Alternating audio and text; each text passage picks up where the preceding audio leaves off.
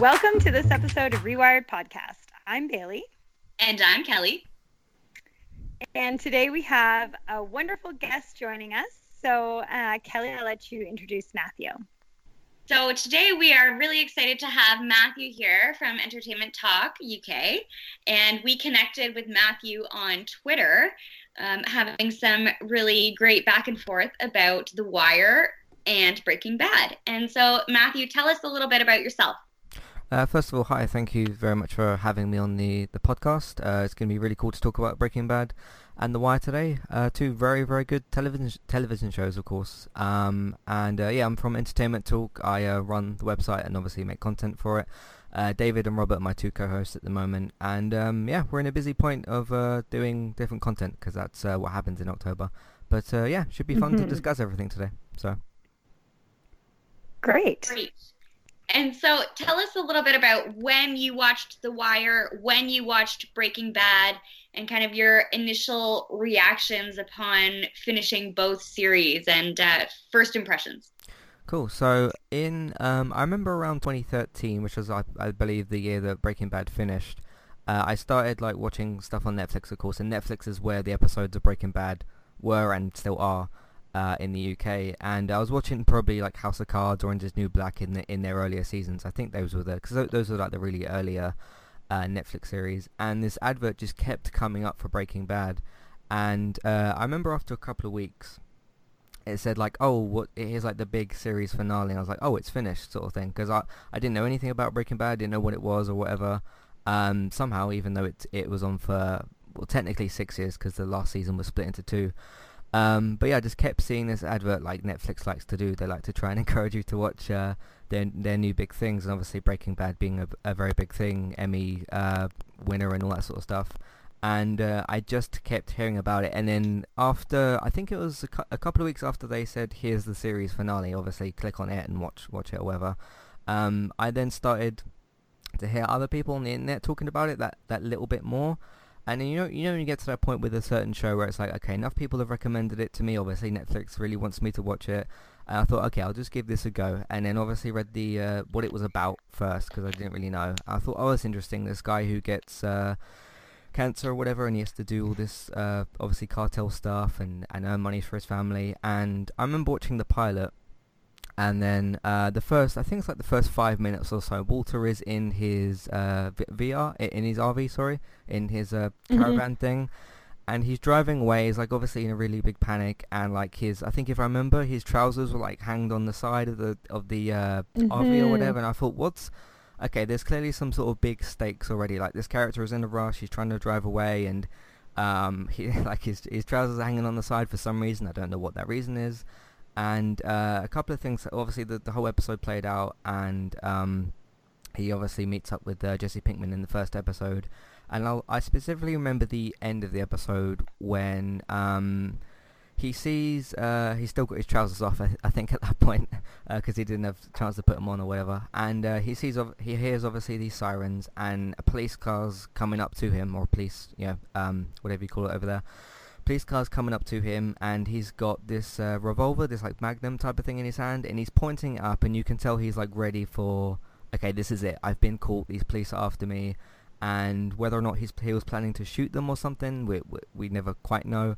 And the police car actually drives straight past him, and then he obviously thinks at that point, okay, they're not here for me, he's gotten away with it this time. Obviously he gets into more trouble later down the line. And I remember that moment when the car drove past him, and there was either a minute or two left of that pilot episode, and I remember hearing about all the praise and all the Emmy stuff and all that, and I thought, okay, that pilot was brilliant, probably one of the best pilots I've seen, up there with, The Wire, Lost, and some other pilots as well. And I remember just thinking, okay, I'm finishing this show. One reason that really helped me with that is I knew it had finished as well, obviously not cancelled or anything like that, and I'd heard about Vince Gilligan is this great showrunner, and that there was just enough of an incentive to where, okay, I was interested, the pilot was excellent, I know it's finished, it's winning Emmys, there's multiple reasons to continue watching this. And I just remember the credits rolling on that first episode, and granted the series isn't really that long, and I thought I'm finishing this TV show. And that was kind of what got me hooked with Breaking Bad. All the sort of news, all of the things that come out about it, like the Emmys and stuff like that. and like the synopsis sounded interesting, the pilot was amazing, and that's pretty much what got me sort of hooked in on that. And then obviously I think it was it was actually 2014, the summer of 2014, when I actually started watching Breaking Bad, and that was all I watched that summer because it was that good. And see, the thing is that helped with that is all of the episodes are out, so I could watch it entirely at my own pace. I could, if I wanted to watch another episode, like if I had time after an episode, I could easily do that. There was no week to week waiting, there was no month waiting. I could watch as many episodes as to where, you know, at my own pace, which I think really helped as well. I don't think I would have liked the show less if I had to wait weeks or months or however long for episodes, but it was just all there ready for me, and I'd been kind of hooked on it. So that's pretty much the Breaking Bad side of things. With The Wire, it was what year did The Wire finish in? Was it 2007? Sorry?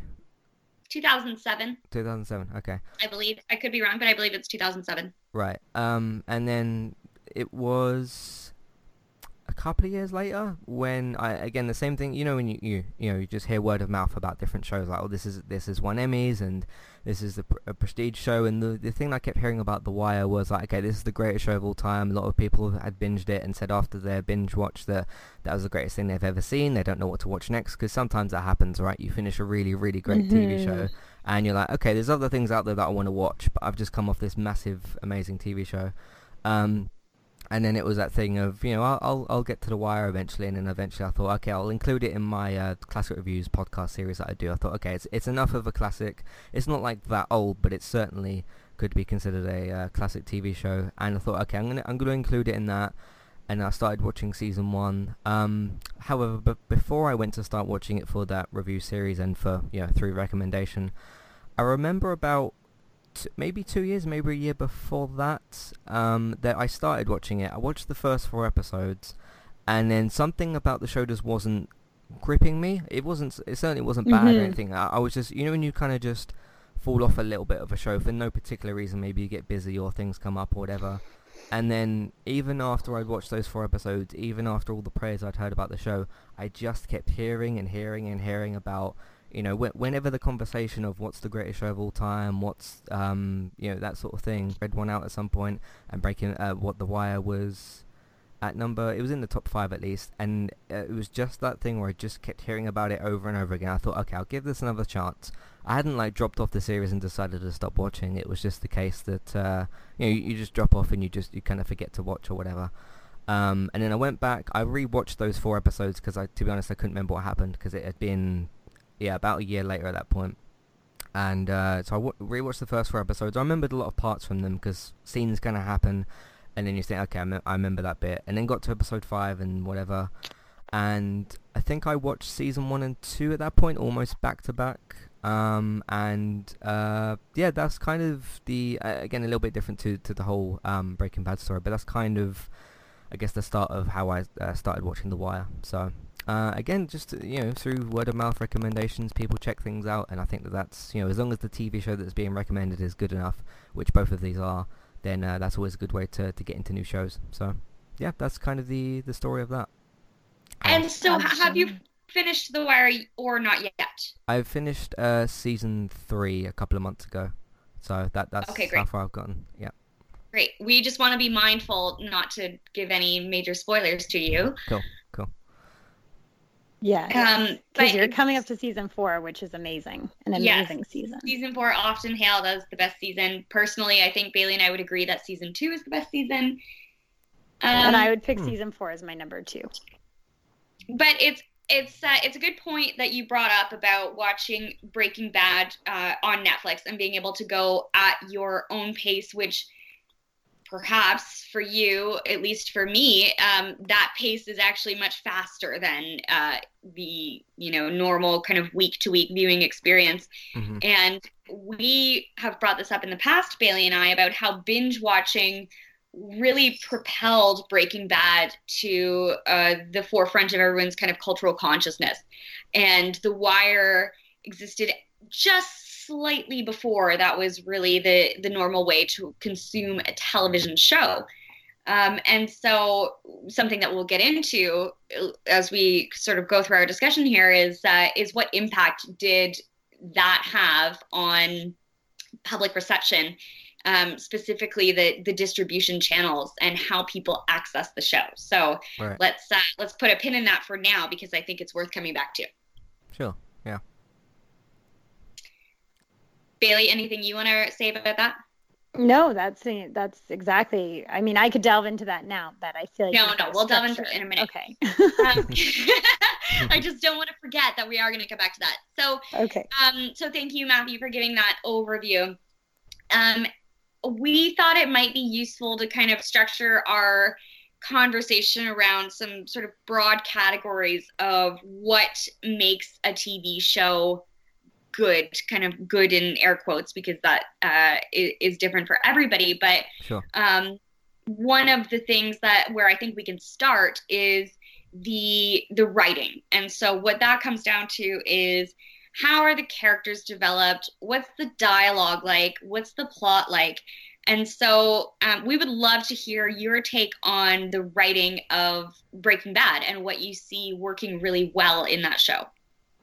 I mean, I think one of the strengths that goes with that is Vince Gilligan, obviously the showrunner, clearly had a plan of like, okay, this is 5 seasons. You know, if he's allowed 5 seasons, which it was a good thing he was allowed that. And he had the plan, obviously, from start to finish to sort of go through with that. And I think with him being on the show and everything really kind of helped that. Yeah, which that kind of really does help things when you come up with, because some shows these days kind of just they don't really have the plan in that same sort of way. It's kind of like, okay, we'll run 3 or 4, maybe 5 seasons, or maybe 7 or like 8 or whatever, and then you kind of go on a bit more, and then you come up with an ending later. And it's something Breaking Bad with its obviously the writing helps to go towards the end goal and stuff, because even if he does come up with, hey, this is what I've got planned from seasons 1 to 5 or something, you still have to write it well in order for it to be able to get there successfully. And I think that doing that really helps. And it's interesting with, you know, obviously Breaking Bad being an Emmy winner and all that sort of thing, and The Wire kind of doing that as well. You don't kind of see that so much with shows that don't really plan an ending until they get to their later seasons, and then kind of think, okay, we'll go into our 8th season and then we'll just kind of plan an ending. But hopefully you get what I mean by that. With, like, again, if you come up with 5 seasons worth of a plan, which was what Vince had, you still have to be able to have the good writing to be able to get there successfully and not like make mistakes and things like that. So that's kind of kind of what I want to say to do with that. So yes, I completely agree. There's something you know, I'm sure you've heard the phrase jump the shark, right? And a show will jump the shark when it is just continuing to carry on over untold number of seasons because it's commercially viable, but it wasn't planned out to be, a well-mapped piece of art. They're just going to continue producing, and then you get all these kind of cheap plot devices, like someone dies or someone gets pregnant. You know, this is the Grey's Anatomy model. And I think you're right in the way that when the show is envisioned from start to finish, even before it begins, there's something very intentional about every plot arc, every character, and none of that kind of grasping at straws in terms of what the plot is going to be. Interestingly enough, though, The Wire never did win an Emmy. Okay. I kind of would have thought it did. It didn't. I know. It's shocking.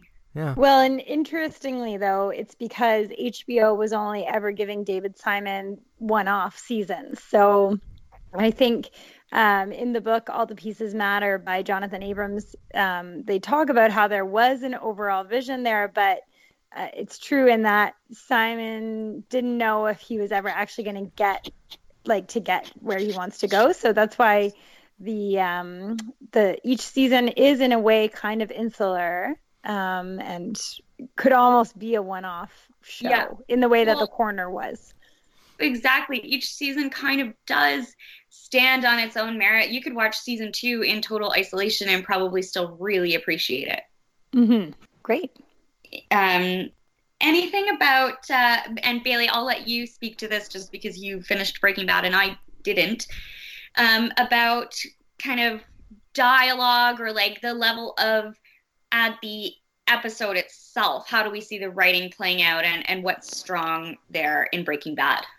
Well, I think so, Matthew, as you pointed out, this sort of not really sure where it was going, sort of 4 episodes in. Definitely, I think The Wire was much more of a slow burn. I know lots of people who started season 2 and got to the same kind of place you did, where they got to to episode like 3 or 4 and was just kind of like, where is the story going? And so actually that's why right now we're doing a series on episode 5 of each season in The Wire, because that tended to be when things kind of kicked into high gear. You could clearly see where the show was, or the story was going, or there was kind of that, big scene. I feel like episodes 5 and episodes around 10, 11 in The Wire were where sort of major plot points would happen. Whereas in Breaking Bad, I would agree that I think almost every episode, if not every episode, had some sort of major action or, piece of the puzzle, or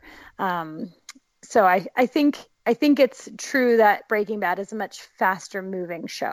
Sorry, I might not have phrased my question clearly. I meant at the dialogue level, like the way the characters speak, the way that their lines are written. Oh, well, Matthew, do you have any thoughts on that? I actually haven't given it that much thought. I'd have to think more about it. What do you think, Matthew? I don't have many thoughts in terms of the dialogue, but it's interesting. I think one of you brought up the episodes and stuff like that. And one of the things, because I did, of course, my own The Wire versus Breaking Bad thing, and that was, I think I focused that on season 1 because it was just kind of easy to do that at the time. And one interesting thing about that is there's only kind of slight differences in the episode counts between all 5 seasons of Breaking Bad and The Wire. Obviously, with I think Breaking Bad season 1's only got 7 episodes or something, so that's kind of the one different season. But the other seasons of The Wire have got at least 10 to 13. Breaking Bad's got 13 for all the others apart from season 5, which has got 16. But yeah, in terms of pacing and stuff, it's interesting when you look at both shows in that way. But I'm not sure what to say in terms of the dialogue and stuff. So one thought that I had was that The Wire, I think it gets points for its authenticity and the way that the characters speak, but at the same time, it's probably something that affects it negatively when it comes to being consumable by a broad audience, because it's hard to understand in some cases, and it's a language that a lot of people might not be familiar with. Like, I remember when I was first watching it, Bailey, I texted you and I said, what does re-up mean? Because I'd never heard that before. And so I think there is something to be said for being really, really true to the source, but at the same time, that can be alienating. Yeah, definitely. Yeah, I think. Yeah, and I don't think. Oh, sorry. Go ahead, Matthew. I think in terms of, it's interesting you bring up the dialogue in that way, because when you think about the I guess kind of the structure and the story of different shows, Breaking Bad's kind of like, there's a lot less characters, or cast as characters, whatever. There's a lot less characters in Breaking Bad, and there's a lot less like people to keep track of as a result. And I think one of the things I kind of struggled with, maybe surprisingly, with in The Wire, is there is a lot of like detectives and generals and sergeants and stuff like that. And I remember kind of when I was going, maybe it was when I was going through those first 4 episodes, I couldn't quite tell, like, okay, do you outrank that person, and is that other person trying to jump above in terms of rank the other person? Whereas, and I get it, it's a police show, it's going to have like people do outrank each other, and there's different orders and stuff like that, and there's like different paperwork that gets kind of thrown around because all these different raids and all the different crime stuff that's happening. Whereas you look with Breaking Bad, it doesn't have. I mean, you got Hank, who's the DEA officer guy, and he's kind of really the only like authority figure in Breaking Bad in that way, and other than that, it's like you know kind of what everybody else is up to. Whereas in The Wire, I do kind of feel like at times it was sort of, okay, this person's going off to this meeting, or this sergeant is going off to this meeting, and they're handing this person paperwork, and the other person's annoyed, and okay, like what's kind of going on in terms of that. So I think it's a little bit harder to follow, but I mean, it's a thing that you have to. like really kind of pay a lot of attention to in The Wire, which obviously Well, it is part of the attention span and stuff. So that's kind of and interesting. not just on the police side in The Wire, but also who outranks who on the street, Yeah, and yeah. on that side of it, who is who's the decider, and who is in charge. It's complicated on both sides of it. hmm I suppose with that as well, like, if someone tries to screw over Omar for some reason, or for example, and Omar just shoots that person and kills them or something, whereas if one of the police officers do that to someone else, obviously they'll get like fired or arrested or whatever, whereas on the street where, sometimes in episodes there'll just be people driving around and then all of a sudden someone shoots across the street at the other person, and obviously the streets of The Wire and stuff, there's not that same police authority because it's just gang member against gang member. But then you've got people like Omar who I guess have risen their way higher to the top. So yeah, that's interesting as well. So Yeah. Okay. So let's talk for a minute about the acting, because I think the acting in The Wire is great. Everyone's very talented, but the acting in Breaking Bad affected me viscerally. Mm-hmm. What do you Like think, it was Bailey? too intense? Like it was too intense to watch it in parts? Well, I mean, it was intense, but it was also like that level of talent on display. I'm specifically thinking of Bryan Cranston and just the levels of emotion that he was able to put forth. I mean, it was too intense for me, obviously, but maybe like there's credit to Breaking Bad for the talent that it had in terms of acting. Yeah, and I almost feel like the acting, it was like in The Wire, it was almost like watching reality TV. Like the actors were so much the characters that for me it's hard to separate. Like McNulty is now in that show The Affair, and he's in other stuff too, but I can only see McNulty. You know what I mean? Whereas in Breaking Bad, like I felt like I was like watching excellent acting and I was being deeply entertained by it. Now, do you think that could be in any way because we know actors like Bryan Cranston before Breaking Bad? What do you think, Matthew? I mean, I hadn't quite thought of it in terms of like watching like reality type of stuff with The Wire, in terms of watching slightly more real people. I suppose in terms of their roles, like the policeman stuff in compared to, I guess Heisenberg eventually with Walter White is more of a real kind of role, I suppose. But yeah, I'm not quite sure. So I also think, actually, now that you say that, Matthew, it is true that some of the actors in The Wire were actually just like people from Baltimore, and then so they just sort of went about their lives, and then they got cast in a show, and then they just continued to go about their lives in a show. Well, so yeah. So Lamar, Brother Mouzon's muscle, is the real life Namond. Oh, really? Yes. Okay. So you're going to meet Namond. You don't know who Namond is yet, Yeah. but you will. It's going to be great. And then, yeah, like a lot of the people, live in Baltimore. Like Snoop is Snoop in real life for the most part. Like she did a murder rap and was in prison, and so these people are very true to what they portray. Right. So, I mean, I think there's something to be said for the reality aspect of it. Yeah. But this is something we had mentioned before, Bailey, on our other podcast on this topic, was that the writing doesn't necessarily allow for those extremes of emotion that we see in Breaking Bad. Right. Because it's more of just a sort of more moderate plot line. Yeah.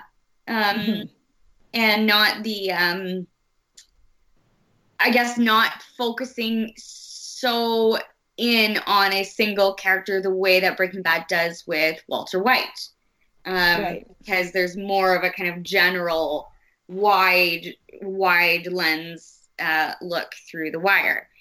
But Matthew, what do you think about that? I mean, you mentioned that The Wire has a lot more characters, and that's something that kind of differentiates it from Breaking Bad. But is this a plus because it allows Breaking Bad to really focus in on the motivations and actions and consequences of a single character at a time? I mean, see, it's interesting when you do compare those two shows on that way because, as I kind of said a little bit earlier, you've got it's so much more easier to keep track of the Breaking Bad characters because there's so fewer of them or so less of them, and even with characters like RJ and is it Marie, Hank's wife, like they're not in it quite so much, and it's more Jesse and Walter, and obviously Skyler gets involved later on, and she becomes quite hated in the audience's eyes.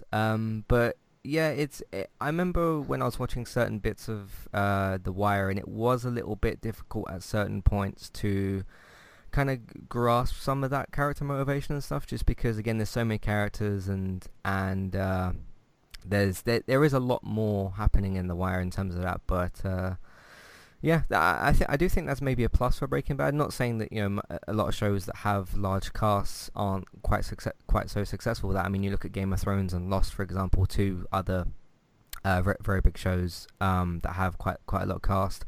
But I think it's about how you write it, how you manage in terms of screen time. Like, who do you really want to focus on, and who's more of like a background character that you don't need to care about so much. And I remember when I was watching some of the the Streets of Baltimore stuff with Omar and everybody else, and I was kind of going through and thinking like, okay, recognize Omar and some of his other like D'Angelo and what's his name, Stringer Bell and Idris Elba, like, okay, these are clearly the bigger guys I need to keep more an eye on instead of every single little character that's kind of running around that will probably, I don't know, get killed off. So I guess you could say Breaking Bad did a better job in terms of that, but it also did have an easier job because it's, like I said, a lot less characters. So.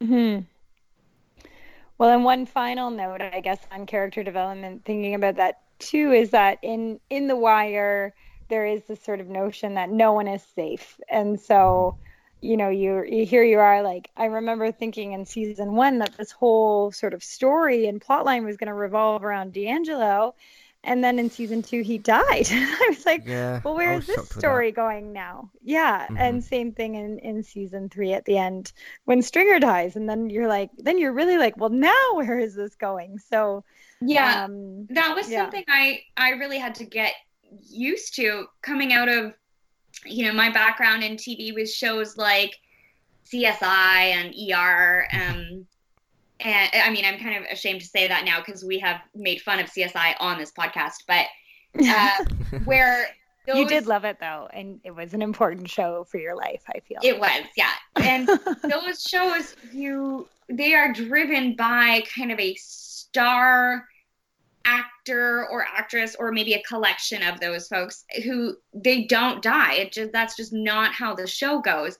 And so I was shocked at the deaths that happened in The Wire, and really upset in many ways.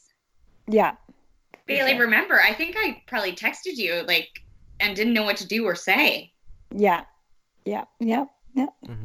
I remember with D'Angelo's death when, because he's in the library or something, isn't he? And I can't remember the guy's name who killed him, but he's going to sort out some books or something, like a really just normal basic scene, like, oh, these prisoners are like, okay, maybe someone's exchanging drugs through a book somewhere over on in the corner of the room or something, and it's like, okay, these prisoners have to sort these books out or do whatever they're doing, but they're probably exchanging shivs or drugs or whatever, so you do have that added kind of thing to such a basic scene. And then it's just as simple as D'Angelo goes in this room, the door gets closed behind him, and if I remember, the guy that killed him, he was just really, really quiet about it, and then made it look like obviously the suicide thing with the whole putting him on the doorknob thing, which McNulty investigates later, and I just remember thinking oh, he's about to turn around and see this guy and he'll be fine, and then he starts getting strangled, and I kind of thought oh, maybe he'll push the guy against the wall and then get away or something, and then no, it was just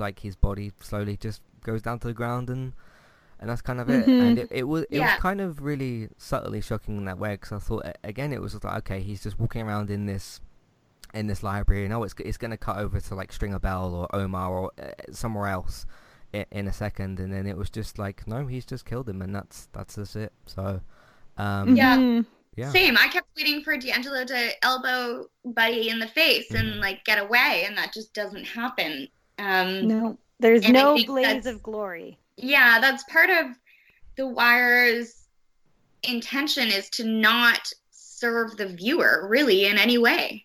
Mm-hmm. Mm-hmm. Mm-hmm. But I mean, to our benefit.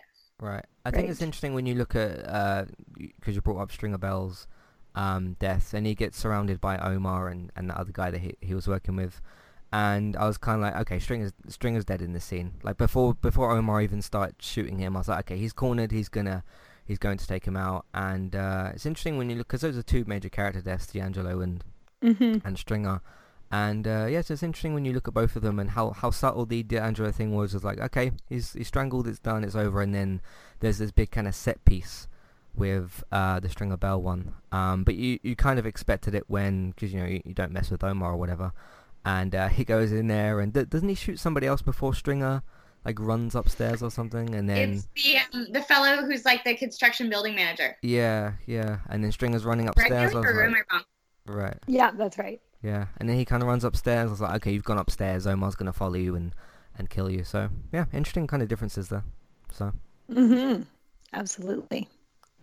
Well, and something interesting about that of nobody has any permanence on The Wire is that I really respect the fact that these actors are on this show not with the intention of, oh, I'm going to star in an HBO series for 8 seasons and I'm going to be a leading man.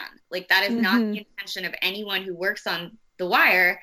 They're going into it for character and because it's a piece of art. And so somebody like D'Angelo or like Frank Sabatka, Chris Bauer, who I love, they go into it knowing I'm going to work on 1 season.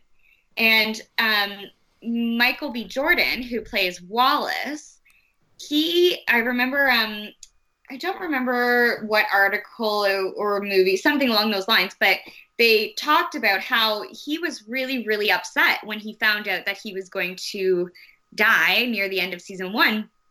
And the rest of the cast were like, no, like, this is an amazing scene for you. You're going to show so much emotion and all of that.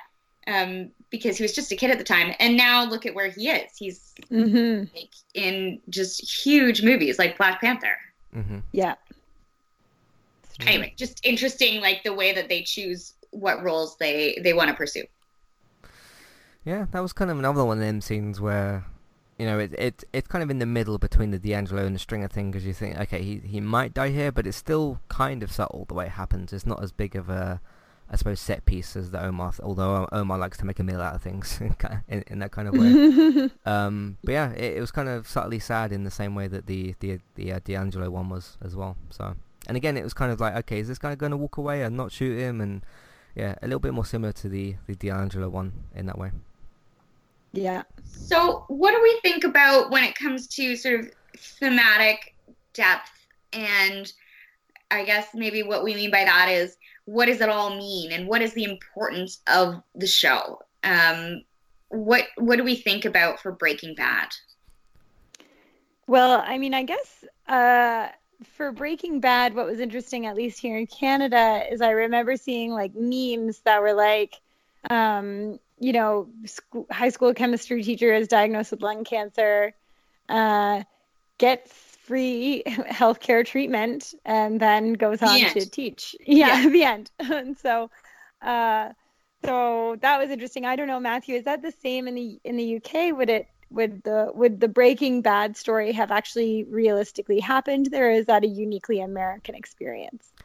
It's interesting you brought up the healthcare stuff, because it's a lot different over here than in the US. It's a little bit easier to get I guess treatment for certain things because we have the free healthcare stuff. But yeah, I mean, to me it was sort of like, okay, he's probably going to die at the end of the series, whether it would be through someone shooting him or his cancer itself. And then I do like with that the ultimate kind of goal of, okay, the ultimate actual goal is not for Walter White to survive, it's for the money to get there. And yeah, I think that stuff was really, really interesting as well. So, but I don't know. I think Breaking Bad, and again, admittedly, I did not finish it, but I think it's culturally significant for almost a resurgence in this kind of smart TV in the model of The Sopranos, The Wire.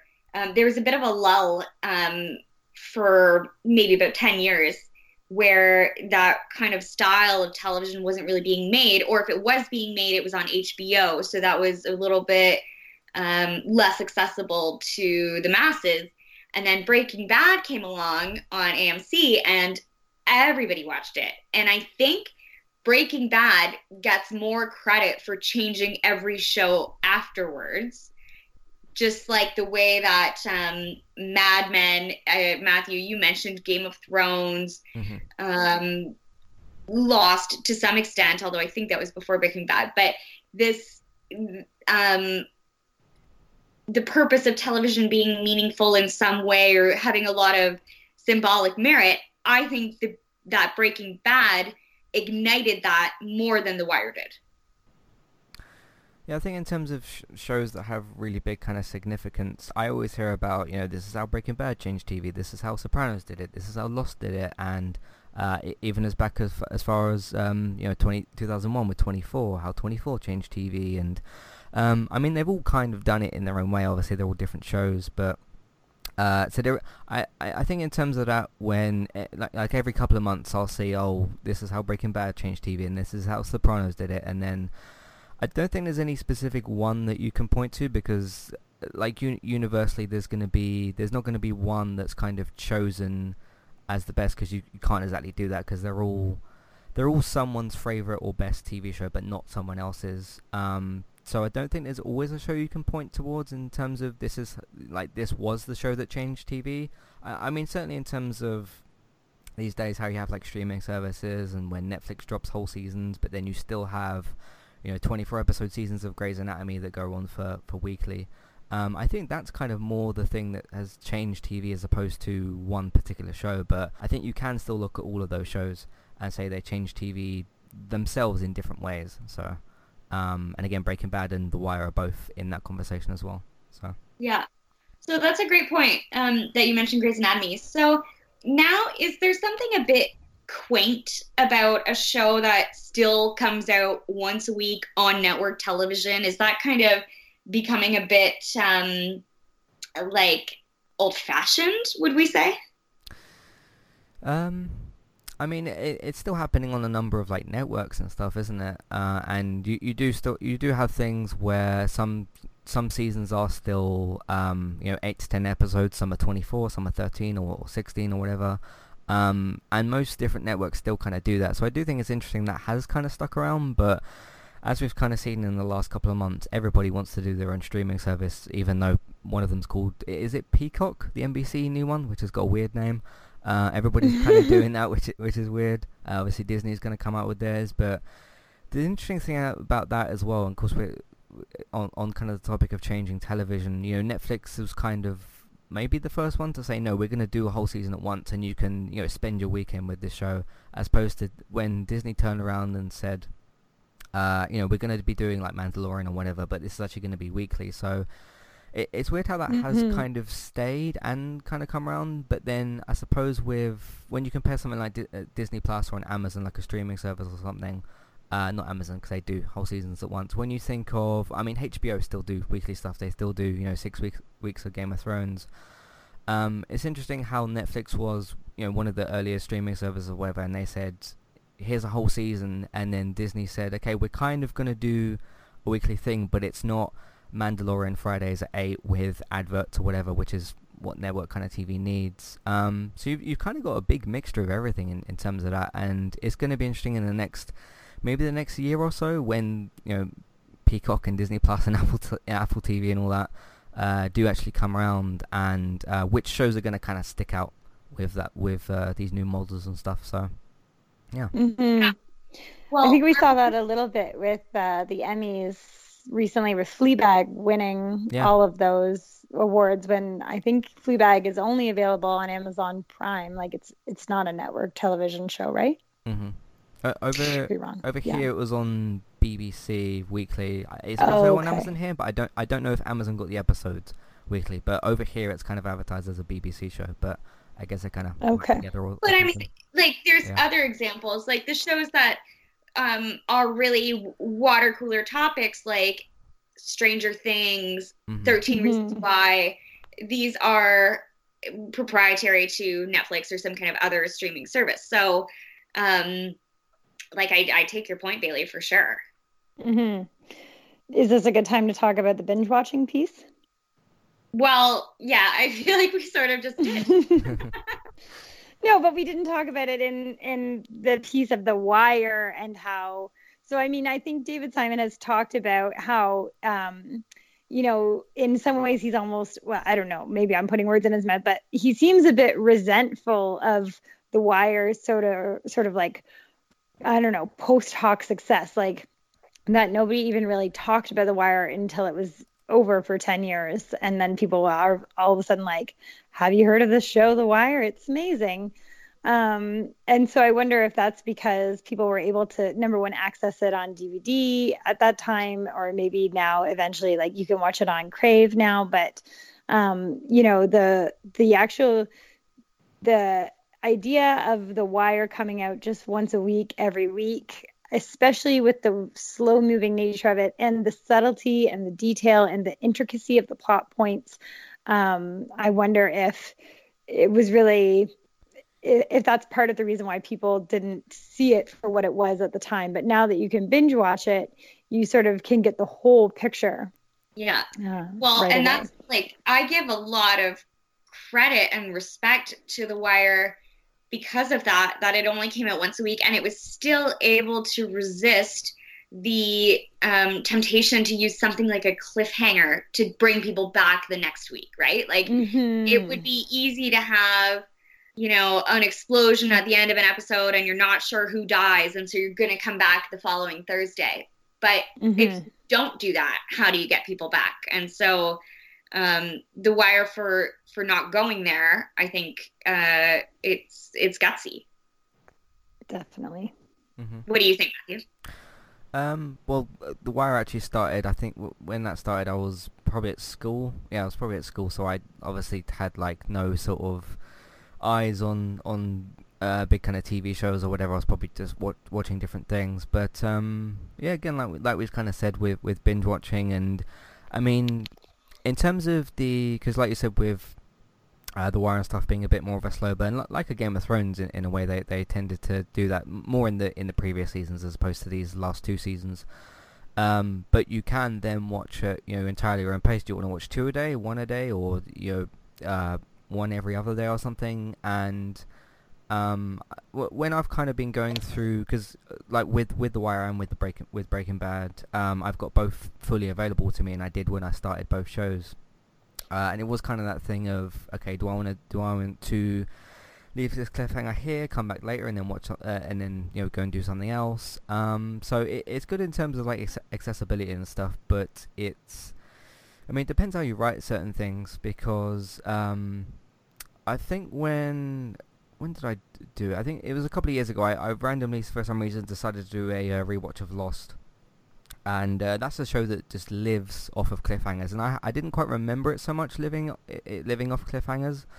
But then I went through and watched it, and it's like every episode someone says something dramatic, or there's a thing that happens, and then it's... Yeah, I watched Lost. I know exactly what you're talking about. Right, that sort of thing. It really did, like, 95% probably of those episodes out of, 5 seasons, really do just like, okay, cliffhanger, and then you get the I think it's like the logo of whatever Lost comes up quite dramatically at the end. I remember that being kind of a point of it, and it wants to leave you like that. And I remember when I was watching Lost for the first time, it was weekly, at least from like seasons 3 to 5. So yeah, again, it just depends how you watch things and what's available to you and that sort of thing. And I think that is starting to get a little bit messier with TV, because there's different streaming services out there, and some things like are more on demand as opposed to a box set. It's like, okay, you've got 30 days to watch this episode, and maybe 2 weeks go by, and then you mean to watch it or something. But yeah, things are really changing in terms of that. So yeah, they are. All right, so to sort of round out our discussion here, let's talk about some of the flaws, because both shows do have them, and I think we need to acknowledge what those are. And I'll say, obviously off the top, and Bailey, I think you agree, season 5 of The Wire is not great. It is a bit of a blemish on The Wire's kind of overall execution. Mm-hmm. So I'll give that as one flaw. But what do we think in Breaking Bad?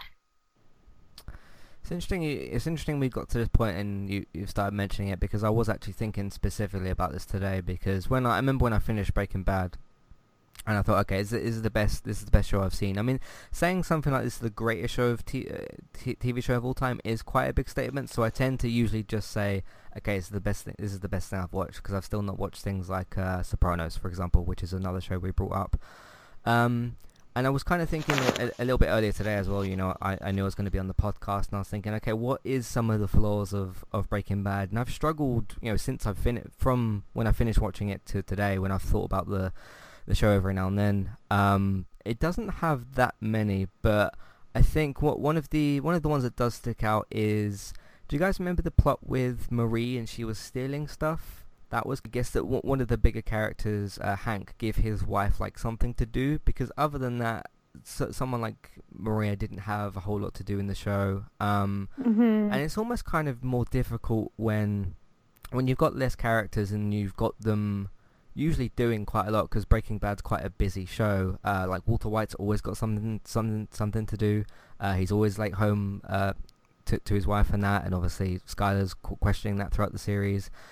And because obviously with the Marie thing, I'm pointing out as kind of, okay, that was a bit of a waste of time, like with that character and the whole stealing jewelry and whatever kind of plotline. And I don't remember that specific. Like, what is the point? Yeah, I don't remember that specifically going anywhere either. Like, if I actually think about how that concluded, I can't quite remember. But that kind of does stick out as like, okay, why are we doing this when Walter White's probably cooking something, or he's doing something at home, or Jesse's doing something, or Hank is trying to investigate something, or Gus is up to something, and we've gone to this weird plot with Marie. So that's kind of one of the very few things about Breaking Bad that did stick out a little bit. So yeah, I think that's is symptomatic of a larger flaw. A big one is in Breaking Bad an inability to write well-rounded, believable female characters. I suppose. What do you think, outside Bailey? Sorry. Oh, no, go ahead, Matthew. Okay, yeah. Outside of maybe Skyler, I would definitely agree with that in terms of not only did the other female characters not have much to do, but it isn't great when you kind of see them doing certain things. Because obviously Skyler's quite involved with Walter White, obviously his wife and everything. Most of her plotline is kind of, okay, Walter, why are you late home? And then she gets more and more suspicious, obviously, throughout the series. And I remember during seasons probably 3 to 5, I don't think it was any earlier than 3, when she starts to find out, let's just say, more things. And you hate the character because she's just so, I guess, misunderstanding of everything. But yeah, like you kind of said, outside of outside of Skyler with the other female characters, there isn't a lot of great stuff there. So I'd kind of agree on that front. Yeah, and I think to me there is a piece of the sort of significance of the colors and each character being associated with a color in Breaking Bad. Like I remember noticing it and not really, I don't know, maybe I didn't really understand where it went, but at times it felt like a bit heavy-handed, and I was just kind of like, what am I supposed to grasp from this? Right. There's something kind of that just reinforces a one-dimensionality to that. Mm-hmm. Mm-hmm. Or like, okay, you're going to show all these clever tricks of color symbolism, but to what end? Right. And I know people who loved that. Like, people were like, this is so smart. This is... Who do you know? That Jay. Remember Jay? Well, I mean... Kel doesn't think highly of him as a person anyway, so anyway, I mean, I just think some people were quite impressed by that. No? Okay. Well, I don't know. I mean, but yeah, I think you're right, and that is part of this lack of subtlety, I think, is in Breaking Bad. Like, they clobber you over the head with whatever they're trying to get across. Matthew, do you agree? There was one episode with Breaking Bad that I do want to talk about in terms of one that was criticized for its flaws. If we want to stick on flaws here for a bit. Yeah. Do you remember the Fly episode of Breaking Bad? The Fly episode. I don't think that was the actual episode's name, but it was, that was the main thrust of the episode. Basically, Walter and Jesse are in this particular place cooking their meth, and this fly gets in the area, and Walter basically says, okay, we can't cook we can't keep cooking anything until we've gotten rid of this fly. And I remember watching the episode, and it wasn't really meant to be it kind of diverted itself a little bit in terms of Breaking Bad episodes, because usually with Breaking Bad episodes it would be, okay, let's really push the plot forward even more. That episode was interesting in terms of its flaws and how it was received, because it wasn't an episode that really pushed anything forward. I mean, it's a bottle episode where Walter and Jesse are trying to get rid of this fly. But one thing I really noticed with the episode, before I even read about any of the flaws with it, again, because I was kind of semi-binge watching the show or whatever, so I wasn't really looking up stuff between episodes as much in terms of the show's reception. I remember the episode being really strong in terms of like that setting up the future of Walter and Jesse's relationship. So in terms of character development, it was really, really good. And yes, it was a bit of a slow episode and one of maybe Breaking Bad's weaker ones. And then I remember once I'd finished, I can't remember which season the episode is in, but I remember the episode. And I remember a couple of seasons into Breaking Bad, I was thinking, okay, I've got to find some like podcast or something for this to see if, like, does everybody else think this is as good as what I do? Obviously, at the time, it still had the Emmys and everything like that because the show was still finished. And I remember coming across certain coverage where that episode was really getting slammed because a lot of people said it was slow, and some people like went to work the next day or whatever and said, oh, did you see that stupid fly episode of Breaking Bad? And that was kind of a point where I was like, wow, I'm really surprised everyone's kind of really down on this episode. And I don't know, maybe some people missed the kind of point of it, which really was, to me, like Walter and Jesse discussing not only the future of stuff, but like what's happening with them now and everything like that.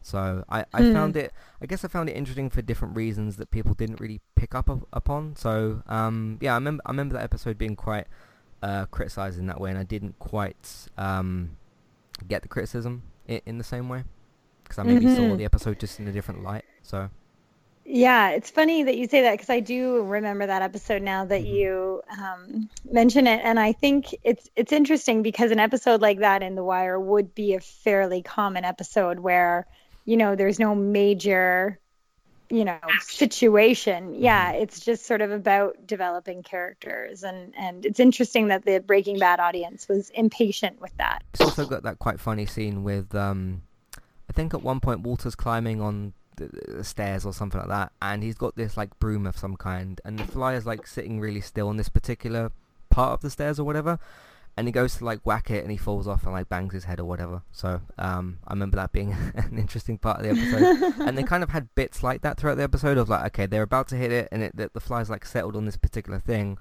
and they're about to hit it, and then they don't, and then it's like, okay, when are they going to get this fly, sort of thing. So right. Again, something quite small which slowed down, you know, their empire for the day because they couldn't cook anything. So I'm surprised, actually. So I don't know what episode you're talking about, but I'm surprised that folks would have responded negatively to that, because it seems like the kind of scene or plot which has great symbolic meaning that Breaking Bad fans would go for. Yeah, I think it was just maybe, you know, because Breaking Bad does have, I would say, maybe a lot more action stuff than like The White Knock to directly compare it. Yeah, it wasn't a specifically sort of big actiony type of episode. It was very much like a more bottle episode, a more sort of quiet episode, which Breaking Bad wasn't quite as known for, because usually they were, you know, handing off drugs to each other and someone might die or something. So. Well, great. Thank you very much. Is there anything else, Cal? I don't think so. I think we've had a great overview of both shows. I don't know if we're any closer to answering which is better. Although, no, I retract that. Bailey and I both think The Wire is better. But Matthew, I'm glad that you brought us all of your knowledge about Breaking Bad. And please let us know when you finish season 4, because we'd love to hear what you think. Yes, we would love to hear what you think and have you back sometime. Yeah.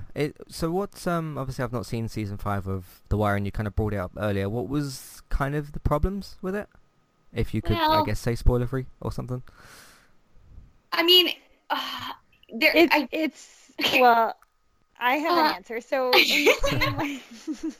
in the same way that the Breaking Bad fans were annoyed with the subtlety and slow movingness of the Fly episode, I think the Wire fans were frustrated with the extremes that season 5 takes you to, and sort of it becomes, in a show that was so grounded in reality, it becomes almost like surreal, like almost slapstick. Yeah, slapstick is a great way to put it, and I think it loses some of its authenticity that it held onto for so long. And I mean, you'll see what we mean when you get there, but there was just something off-putting about the direction that the show took. Oh, okay. Yeah. Right. Yeah. So, and it's well, because you'll also see too that season 4 is so well done, and you're so moved and you're so attached to these characters, and then in season 5 they just kind of take it in a complete opposite direction, and it's outlandish even. Yeah, outlandish, great word. But anyway, so we look forward to talking with you once you finish season 4 and season 5. Yeah, I look forward to it. And Bailey, anything else to say? Just maybe super quick, what shows are you watching now, Matthew?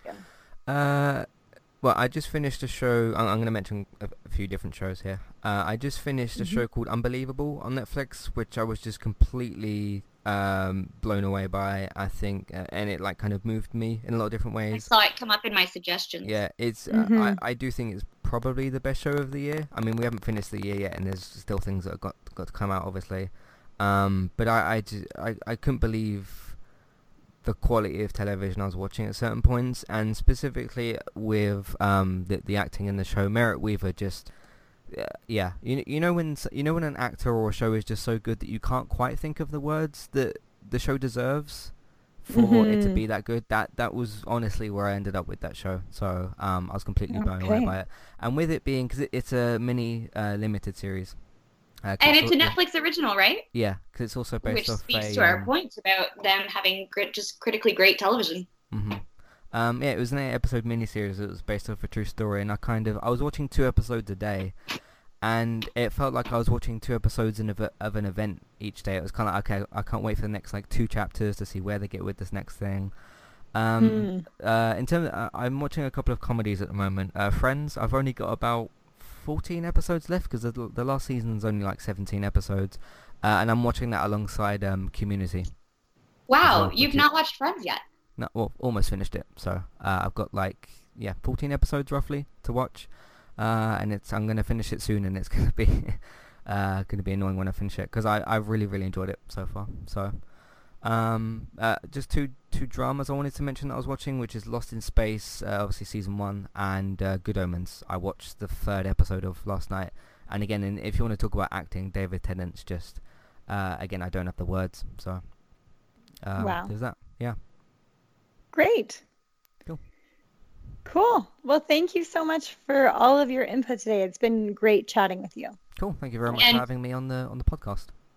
If anyone out there would like to talk to Matthew, he is at eTalkUK, and we'll put that in our show notes. And we'd love to hear from all of you about your thoughts on Breaking Bad versus The Wire. We know this is not a debate that's going away anytime soon. Yeah. And we'll see you next time. Way down in the hole. In the hole. Bye.